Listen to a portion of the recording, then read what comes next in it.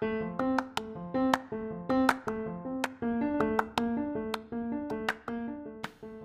everybody. Welcome to the Under Construction Podcast. Thanks for joining us today as I talk to my guests about what it means to grow their career and how they define success. This is an experiment in helping us all to understand that while we may share things in common, we also have a lot of differences when it comes to both our careers and our definitions of success. Enjoy this episode. Hey, everybody. Welcome to the Under Construction Podcast. Today, my guest is Ryan Perriman. Ryan, how are you doing? I'm doing great, John. Thank you. How about yourself? I'm doing great. Enjoying the fact that it's spring and everything is ramping up to a frenetic pace right now. Yeah, it's an awesome time of year here in St. Louis. The weather's, finally turned, even though we had snow less than a week ago. Now we're into the 80-degree days. So typical Midwestern spring. Absolutely. Well, Ryan, for folks who don't know you, what company do you work at and what's your role? So I am the vice president of the building group here at L. Keeley Construction. And building a very wide term, right? What is the building group's wheelhouse in terms of market sector and types of structure that you guys build? Sure. So we're a nationwide design builder. Really, we handle soup to nuts as far as commercial building contractors go. I mentioned nationwide. We do literally work coast to coast. We, in the last couple of years, have had projects as far west as Seattle, Tacoma, Washington area, and as far east as the Miami area. And it's essentially commercial construction. So some of our key market sectors include retail, which is really how we cut our teeth as a building contractor. We had the good fortune of latching on to some of those relationships that our paving group has developed over the course of the last several decades. And then from there, we expanded into doing some workplace construction. We would do a little bit of municipal or education from here or there. We brought some folks under our team a few years ago who have some expertise in the financial institution world. So that plays a part of our business today. And of course, one of our other sister companies within the Keeley companies is KDG, which is a real estate development company. And we're fortunate enough to be able to partner with them on some of their work in both the multifamily and workplace market sectors. So we're pretty diversified as a building contractor goes. We've got a very ambitious group of folks that are a part of our team, and it's an exciting time to be here and part of our growth. Absolutely. So how did you come to be a part of the Keeley Companies family? I started here just a shade over 5 years ago, and I'd always known who L. Keeley Construction was, but didn't necessarily have any deep ties to people within the organization. But one of the ties that I had made several years ago was with Kurt Peitzman. And Kurt and I had attended some professional development together, probably 10 years ago at this point in time, and lightly stayed together. And at some point, he reached out to me and said, hey, we're looking to revamp our building group, and we're looking for a leader for it. Would you happen to know anybody? Next thing you know, I found myself at lunch with him and Ted Mettler and Tom Berkemeyer. And at the end of the conversation, I told them that I wasn't going to give them any names of guys or gals that I thought would be qualified to do the job, because there was only one I was interested in giving them, and that was my own. And over the course of the next 9 months or so, we dated a lot, and we found a path for me to come work here and to do what I'm enjoying doing today. It's a cool story. I love the backstory behind everybody coming up in their career journey. That's cool. Thanks for sharing, Ryan. It's never just launch, right? Never. You are always being interviewed, no matter where you are or what you're talking about, right? Yeah. So along those lines, you're the leader of the building group for L. Keeley. What is it that leadership role entails? What does a VP do on a typical day? Well, I have a fairly short attention span, and I like to think that plays to my advantage in this role, because I really get to do several of the things that I truly enjoy about this industry. I get to be involved in the setting of strategy, I guess, first and foremost. What is our vision? Where do we want to go? What kind of resources is it going to take to get there? And in addition to that, then comes all the execution stuff, right? So we have to go find the work. So I'm involved in that pursuit and business development process. I'm involved once we get that opportunity with working with our pre-construction team and our project development team to ensure that we understand customer needs and wants, and that we put together a strategy to secure that work and to make the project a success for the customer. I'm usually a part of, making those promises, but then ultimately it gets transitioned over to our operational team, and I, hold them accountable to ensure that we deliver on those promises that I made to the customer. Very cool. Yeah, definitely a wide-ranging role. That's very cool. When you look at your career, you're in the middle of your career. You're now a VP. When you started, had you chose construction as your primary, or did you come into it from a different pathway? So by the time I had gotten out of college, this is what I knew I wanted to do, but what I thought I wanted to do was very different. But it really started long before that. When I was getting out of high school, I was fairly decent at math and science, so I wanted to pursue a degree in engineering, and decided that my passion in life was going to be working for a Department of Transportation, designing bridges and roads and, big structures that we all, drive over and stuff like that on a daily basis. And by about day 30 of school, I realized that was probably not the right thing for me. And I had the good fortune of being assigned a mentor that was an upperclassman as part of the School of Engineering, who was a construction management major. The only reason I got a construction management major is because all the other civil engineering majors had been assigned to my freshman peers. So this guy, he in some of our early conversations, he asked why civil engineering for me, and I shared with him why I thought that's what I wanted to do. And he told me a lot more about what construction management was, and I said, gosh, that sounds interesting. I get to use some engineering knowledge. I need to have a little bit of business knowledge, and then ultimately more of that construction sticks and bricks knowledge to go help, create projects. So that's what I studied, and I had some great internships while I was in college.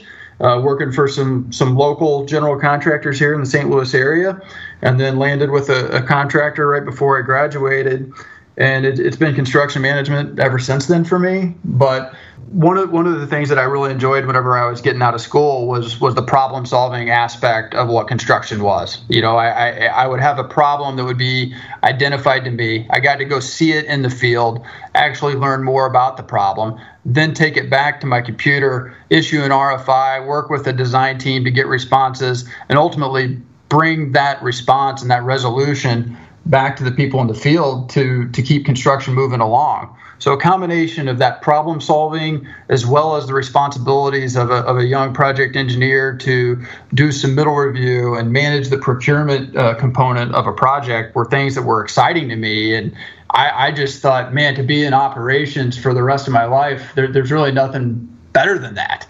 And then over time, my interests changed somewhat because I had additional exposure to other aspects of the construction life cycle and was able to participate in many of those different stages and phases of the life cycle of a project to ultimately help me progress throughout my career. Nice. One thing that you had mentioned, for folks that may be listening that are not in the construction field, you had mentioned an RFI. Can you explain that to the folks, what that is? So an RFI is a request for information. That's probably a fancy way to say there's an issue that needs to be solved. And oftentimes as builders, we get to solve those problems. And it's not because anyone did a bad job of what they were supposed to do. It's just that sometimes there are surprises, or there's miscommunication, or there's the inevitable gray area that we've got to paint a little bit, brighter shades of black or white. And it's our job to get those answers and get them to the people that are actually putting work in place. Ryan, that's actually a good point. And many people may not understand when it comes to building and construction, it's not like getting an IKEA piece of furniture where you get a bit-by-bit instruction on how to build it. You get a big picture, and you get some specs and some plans, and then as the contractor, you get to figure out how to make that happen. So I think that's a misconception that many folks have, is construction's following the rules. And while there is some of that, it's actually using a lot of your brain power to ask those questions, get those RFIs, because when you look at something, there could be many ways to actually construct it. And that's where a good construction manager separates themselves from someone who is only interpreting what is in black and white. It's all of that gray area and all of those misconceptions where you have an opportunity to separate yourself from your competition with how you handle those issues. And that competition, that may mean other companies that are doing the work that you do, or that could be you as an individual in differentiating yourself from maybe your peers within the organization with how you go about tackling problems. Yeah, absolutely. And that actually, I wanted to circle back. You had mentioned your upperclassman who had mentored you, and that's similar to what you just talked about. Is here, this is a differentiator. You're giving, that advice, that coaching advice. For somebody who's either new into the construction field or getting ready to consider getting into it as a young person, what should they look for in that mentor or experienced leader that will help them to accelerate their career growth? Well, I think them picking that mentor is a very important part of that. It's one thing to be assigned a mentor, and that person who maybe is more experienced is told, hey, you need to go mentor this less experienced, potentially younger person. That doesn't work when that's a forced situation. What works the best is when you, as someone who's seeking to be mentored, goes out and finds that mentor, someone you look up to, someone who you aspire to be like. And I would say something that I try to do is have several of those people. I would have a technical expert maybe that I would go to. I would have someone who is very good at communication that I would go to. And then, various other people as I was trying to develop certain skills over my career. But it's on you as the mentee to get out of the relationship what it is that you want. Don't just expect someone to schedule a periodic meeting with you and to come and share all of their knowledge. It's not that easy. Yeah, if it would be that easy, we wouldn't have shortages of people in any industries, because you could just do a brain dump. But that's not how it works. No. Along those lines, if you have somebody who's looking to get into the construction field, you talked about the differentiators of being able to look forward and problem solve. That sense of ownership, kind of being the Swiss Army knife of having the background to understand a lot. What other things would you encourage folks who are getting in the construction field to really focus on to differentiate themselves from the rest of the pack? Humility and communication skills. So it has nothing to do with your technical knowledge. I worked for a manager for the beginning of my career for several years, and kind of drilled that in my head. You can teach the sticks and bricks of this business to just about anybody, but what separates those that essentially stay in lower level management positions from those who advance in their career or maybe advance quicker than others are the ability to learn and the ability to really truly communicate with people. And those ultimately are the folks that enjoy more successful projects and probably more successful careers. Yeah, and I was just going to say that's the, what is the definition of success, right? That's kind of the, philosophical monk on top of a mountain. But when it comes to the humility portion of it, one of the things that I have found is very helpful to give people an illustration of what humility looks like. If you're willing, can you share a failure that you had in your career? It looked like a failure on the surface, but then as you went through it, you realized it was the catalyst to learning that actually moved you forward in your career? Do you have one of those failures that really was a milestone for you in growing your career? What I would say is maybe it's not one specific thing, but I feel like I had a common thread of failure types where I tried to attack problems in a very just kind of black and white way. I was always quick to pull the contract out of the drawer and point to a clause that proved I was right, or to pull a construction document or specification out on a table and point and say, look at this right here. This is what we're supposed to do. And even though those are documents that have probably been agreed to by all parties and are pretty explicit, that's not a very strong approach to solving problems that are usually pretty gray instead of black and white. And I mean, I think I was probably told on more than one occasion that I was predictable because of that, which made me less effective in my problem solving. So what that did is forced me to take a step back and to think about things more from another's perspective and to ultimately become more creative in the way that I went about doing my work. And whether that be something where I was on the offensive or something that I was on the defensive, if I would take the time to be more creative, I got results that I liked better, results that were better for our team or for our company or for myself. So I've always tried to take pause and to think of things that are more creative as opposed to just coming at you with a full head of steam and what's probably a more predictable response or approach. That is really cool. I appreciate it. And obviously required humility on your part to change the way that you approached the large part of your job, which was problem solving, right? I've made a hell of a lot of mistakes, John. Hey, people who don't make mistakes typically don't learn. This is the human condition, right? In order to get stronger, to grow, you have to fail. And we forget about that as we get older. Nobody's going to yell at a toddler as they're learning to walk. They trip and fall more than they succeed, but they learn something, whether it's balance or how high to lift their feet or not to lift their feet super high. We got a little one across the street that's a high stepper right now. They're very unstable. But then we get older and suddenly it's like, well, we can't make a mistake. But you're not going to grow if you don't make mistakes. So none of us like to fail. I don't like making mistakes. I don't like learning the hard way. I don't like not having all the answers. But the reality is, a lot of times that's the case. So we have to be willing to make decisions. We have to be willing to make the tough calls. And I think some people think that comes easy, but they don't understand all the research and data consumption and just lessons learned that go into getting you to that point where you are prepared to do those things. Along those lines, it is a stressful job, right? Because we are making decisions on best available information, but not complete information. That's going to be stressful and at times overwhelming.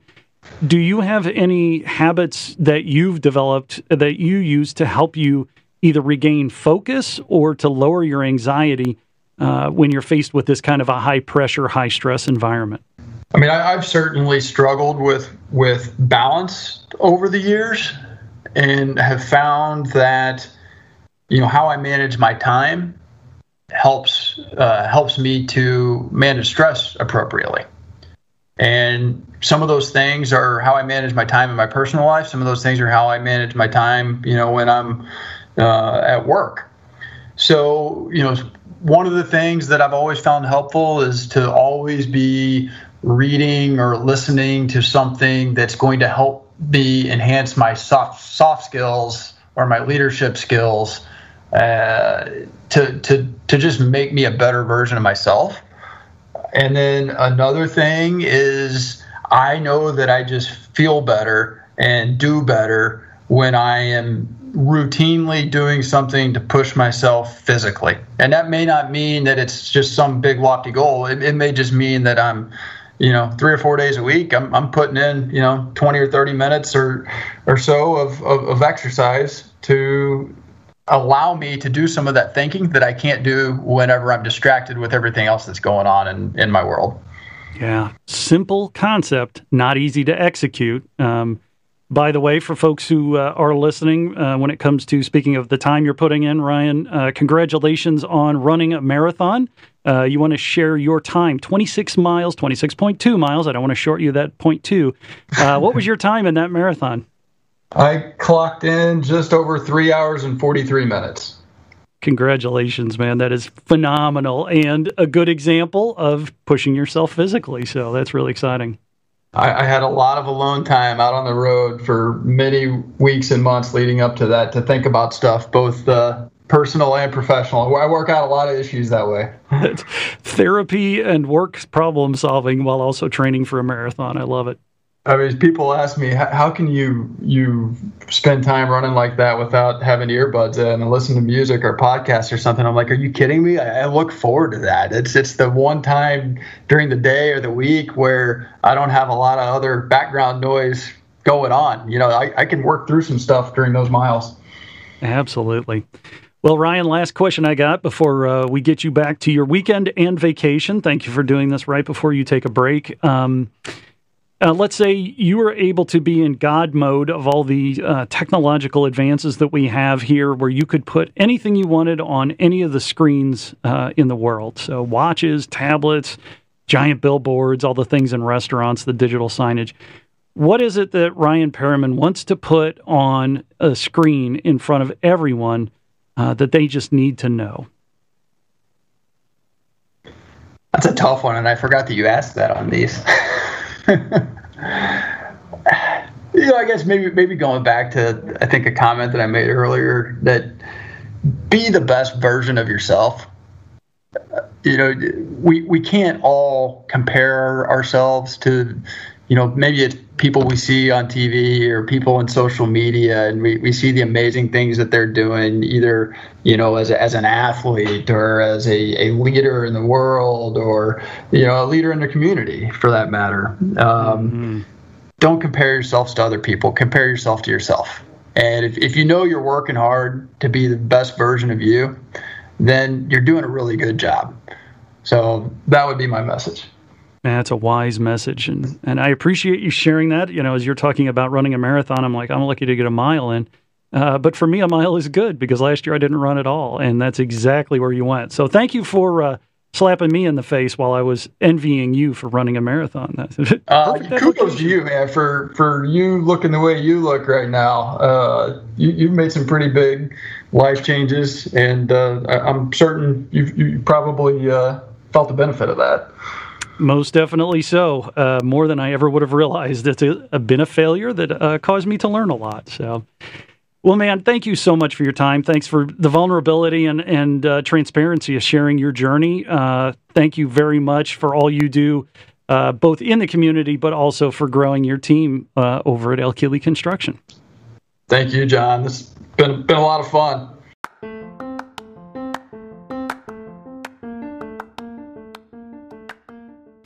Hey everyone, I hope you enjoyed that episode of the Under Construction podcast. As a reminder, this is a place where we can talk about what does it mean to be a success and the journey that it takes to get there, which is different for everyone, as I'm sure you've heard.